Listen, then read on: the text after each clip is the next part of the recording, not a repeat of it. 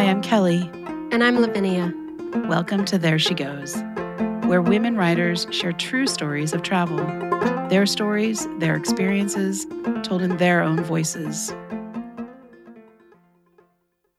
One of the reasons we started this podcast is that the first time Kelly and I met, we told each other travel stories.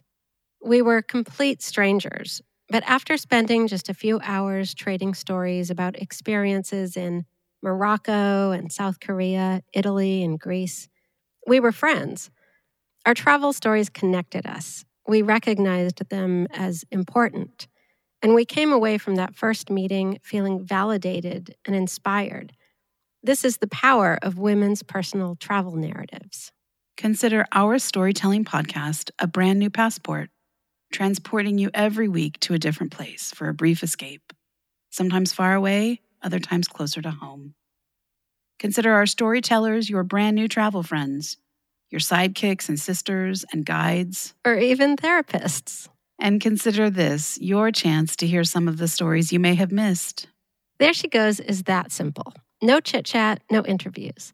Just great storytelling by women travelers. We invite you to settle in for the adventure.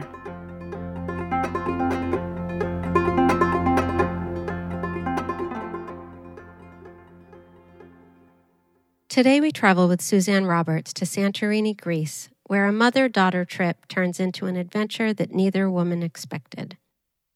Suzanne's books include the memoir and travel essays Bad Tourist, Misadventures in Love and Travel, the memoir Almost Somewhere, 28 Days on the John Muir Trail, the forthcoming essay collection Animal Bodies on Death, Desire, and Other Difficulties, and 4 books of poems.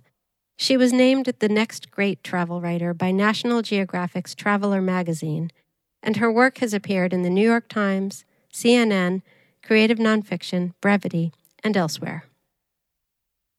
I'm Suzanne Roberts, reading my story, Wing Mom.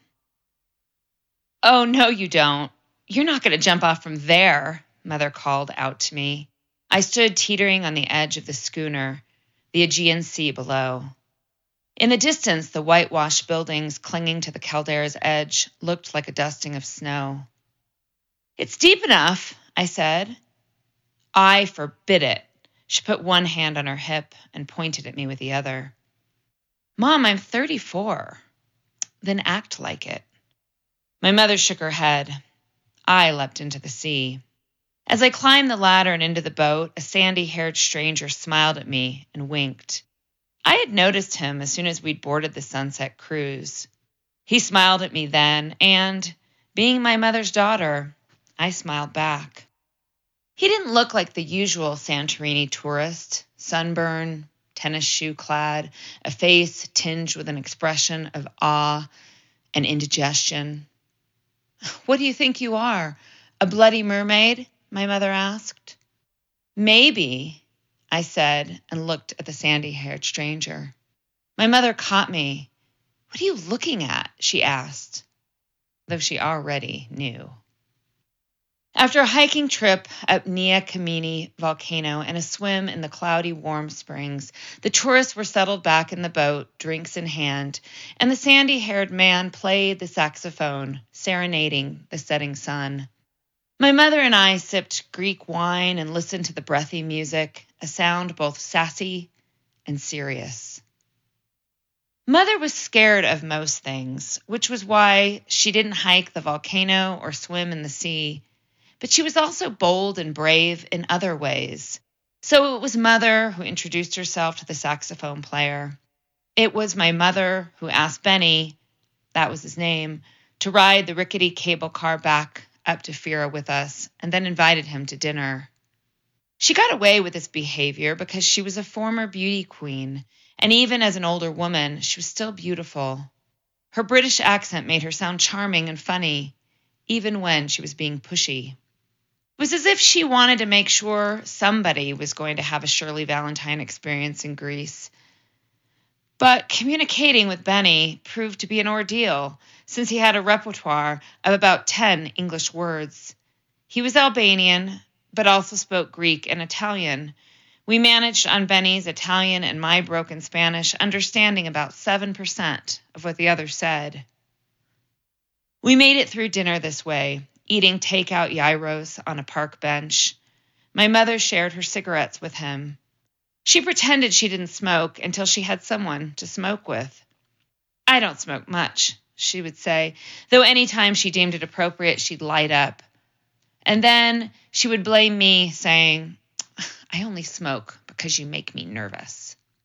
And according to her, her high blood pressure had nothing to do with the cigarettes. That, too, was because of me. "That Benny sure is nice, isn't he?" Mother said when he invited us to have drinks later at Enigma, a nightclub where he worked. "I guess so. It's hard to talk to him," I said. Flirting with him on the boat seemed fun, but I didn't need it to go any further. "He's handsome." "Did you see he's missing teeth in the back?" I asked. "Don't be so judgmental," she said, which is what she often said when I disagreed with her about something. We wandered the cobbled streets past the tourist shops in Bougainville and then went for a couple of drinks at an Irish pub called Murphy's. When we thought it was late enough, we headed for Enigma. But still, the bouncer told us we were too early. It was 10 p.m. Things wouldn't get started until midnight or later. "Can we just come in for a drink?" my mother asked. "We know Benny." We entered through a neon-lit cave that looked like the tunnel where you wait in line for Disneyland's Space Mountain, low curved ceilings, the purple neon glowing on the white walls. We were the only patrons in the club. We walked to the bar and ordered Retsina, which tasted like acetone. I asked the bartender how long the bottle had been open, and he gave me a blank look. My mother told him, "We're friends with Benny, you know." Then she turned to me and said, "Why are you always such a wine snob? It's fine." She smiled at the bartender, and he smiled back. "I used to work in the wine industry," I said. "That's why." "You have an answer for everything," she said, still smiling at the bartender. I knew I couldn't have been the first woman to come in looking for Benny after the boat ride, but I may have been the first woman who had done so, accompanied by her mother as wingman. We sat at one of the vinyl sofas with our acidic wine, and my mother said, "You're boy crazy, you know that?" "Me? You invited Benny to dinner. What are you talking about?" "Oh, you know what I'm talking about. In high school, you said you wanted to live with that boyfriend of yours." "I was probably just trying to shock you. Besides, I was a child." "Of course you were. You're still a child to me. And didn't I find condoms in your purse the night of your prom?" "You know the answer." "Do I?" she asked, all innocence. "You know, I'm only passive-aggressive because if I'm not, you accuse me of being critical of you." "Being direct doesn't mean you have to be insulting," I said. "Kill him with kindness. That's what I always say." For my mother, different truths existed in different rooms of the brain. At any given time, she decided which room to live in and whether or not secrets and lies decorated the walls. I'd learned to go along with whatever she wanted. So it didn't seem as strange as it might have when my mother and I danced with Benny on the empty dance floor, the bartender looking on with an amused smile. Or when Benny started calling my mother Mama, which she tried unsuccessfully to discourage because she thought it made her sound old enough to be his mother, which of course she was. When we returned to the couches, Benny squeezed in next to me. He went in for the kiss, and I gave him the cheek. "Want to see the rooftop terrace?" he asked in Italian. The word terrace is the same in Spanish, so I translated for mother. "You two go ahead," she said, waving toward the door. "I'll stay here." She took a sip of wine. "Thanks, Mama," Benny said with a grateful smile. I followed Benny up to the rooftop terrace. The lights of Santorini glimmered on the purple Aegean Sea. I breathed in the sea air, and he tried to kiss me again. I squirmed away, but not because of modesty. I liked Benny more from afar.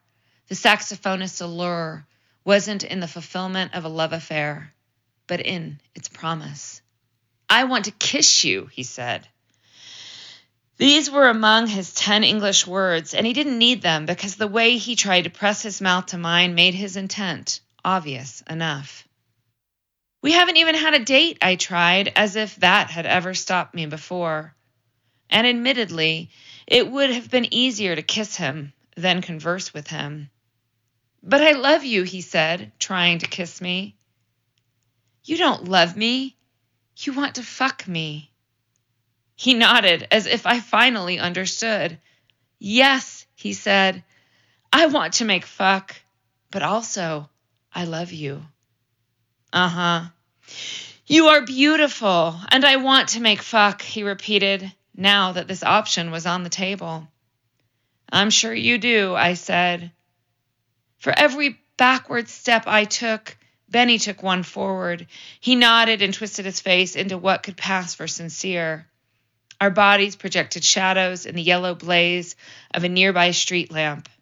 We stood at the edge of the terrace against the stone wall, the sea shimmering far below. "That's fine," I said, "but I don't want to leave my mother for too long. We should go back." When he looked confused, I said, "Mama," and pointed toward the club. He nodded. "We will have a date tomorrow," he said in Italian. "I will pick you up on my moto. We will go to the beach." "Where?" I asked, catching all of it, but the last part because the Spanish and Italian words for beach are nothing alike. "To the sea," he said in English. "What time?" I asked in Spanish. "Dieci," he said. "Diez?" I held up all my fingers, and Benny nodded. I told him the name of our hotel. It was one of those third drink decisions, and I reasoned that most of us just want to make fuck. At least Benny had been upfront about it. Sometimes the fewer words we're able to exchange with each other, the more honest we become. Benny smiled and said, "Back to work now." When I got back to the club, the dance floor was still empty. I didn't really want to go on a date with Benny, but I wasn't sure how to say no. I also knew my mother wanted to be witness to my Greek love affair, and I didn't know how to say no to her either. It had always been this way with us. She had such a profound influence on me, and in some ways I wanted to be just like her. In other ways, I wanted to learn who I was, separate from her. I found her at the bar and said, "Let's go." But I just ordered another drink. The club's neon lights strobed across Mother's face. "It's like vinegar. It costs me good money," she said. "Bring it with you." "How can I?" I took the glass off the bar and held it inside my jean jacket. "This is how. Let's go." "Suzanne." "This way it won't be wasted. We can give the glass to Benny tomorrow," I told her as we left the club. "Tomorrow?" "I sort of made a date with him." "That's good," Mother said. We ended up getting lost on the way to the hotel, and she asked, "Why are you leading me through the back alleys of Greece?" "I'm not trying to." "You're not lost, are you?" "No," I lied. We walked past a group of stray cats eating what looked like noodles off sheets of newspaper. Ahead of us, an old woman distributed the food, and cats competed for it, snarling and hissing at one another. "It smells like urine," my mother whispered. "Oh, why did you bring me into the back alleys?" "Mom, this is Santorini. There are no back alleys. Stop saying that. Here, have some wine." I handed her the glass. She nodded and drank. A man walked toward us on the path, and she spun around and ran the other way, up the cobbled stairs, spilling the wine as she went. I followed her, shouting, "Mom! Mom!" The next morning, Mother asked if I was going to have a date with Benny. I told her I wasn't. "That's good," she said. "But do give back the wine glass." "Last night you were trying to set me up with him." "I was not. I wouldn't do that. Don't be daft." She rifled through her suitcase and pulled out her bathing suit. You did. Well, you got us lost in the back alleys with stray cats, she said. Luckily, I found the right way to go. By running away, I said. Got us going in the right direction, didn't it? And away from the hobos. Hobos? What hobos?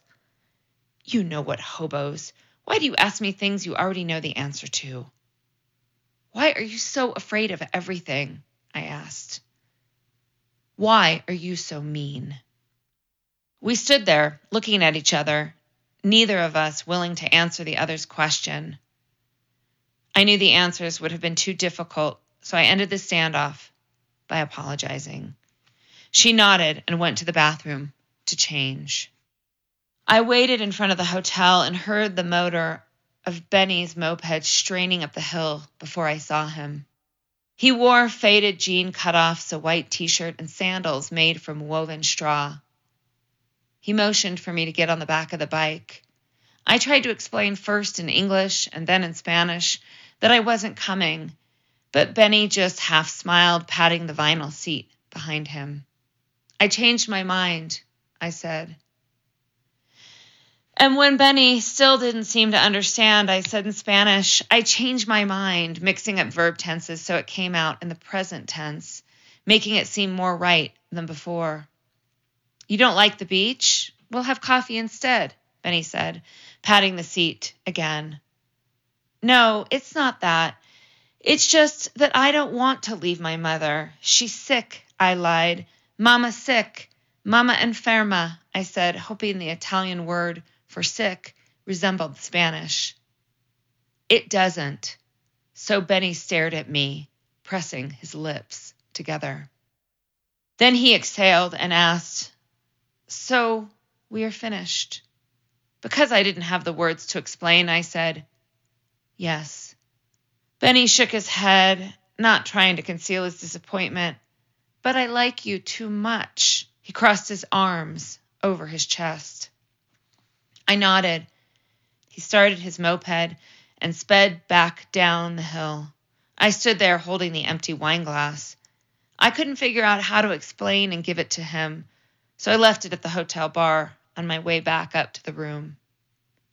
I know it would have made a better story had I gone with Benny to the sea. Sometimes my literature students wonder what a character in a novel might have done in another circumstance, or what might have happened if a character had acted differently, chosen another path. What if Edna Pontellier could have divorced her husband? Would she still have walked into the sea? The point, I tell them, is not what didn't happen, but what did. Anything else is off the page. That evening, my mother and I went for appetizers at a balcony restaurant under the windmill in Ia. The sun dropped like a stone into the water. The sunset cruise sailed by below the whitewashed buildings, the blue domed roofs, and the rocky caldera. An older gentleman at the next table smiled at my mother. She smiled back and whispered to me, See, I can still get an old codger. Or a young one, I said, and we laughed. Saxophone music rode the wind. Do you hear that? Mother asked. I wonder if it's Benny. How many saxophone players are in Santorini? I asked, and we both laughed again. My body felt full of what ifs and why nots. I liked Benny from afar, the smile, the wink, the boundary of desire. I wondered what would have happened if I had gone with him on the back of his bike, winding paths to the sea. But that's off the page. The ending of my Greek story was right there, sitting in the salty pink sunlight, laughing with my beautiful mother, listening to the far-off notes of a saxophone.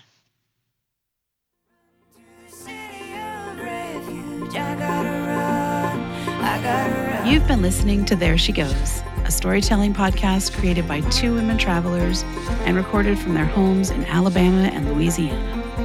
Our theme music is a selection from the song City of Refuge, created and performed by Abigail Washburn. Thanks to Jay Burgess for engineering. Thanks to our amazing writers for proving how essential women's stories are and for bringing their voices to There She Goes. And thanks to you, our listeners, for coming along. We hope you'll be back next week for another story and another stamp in your new passport.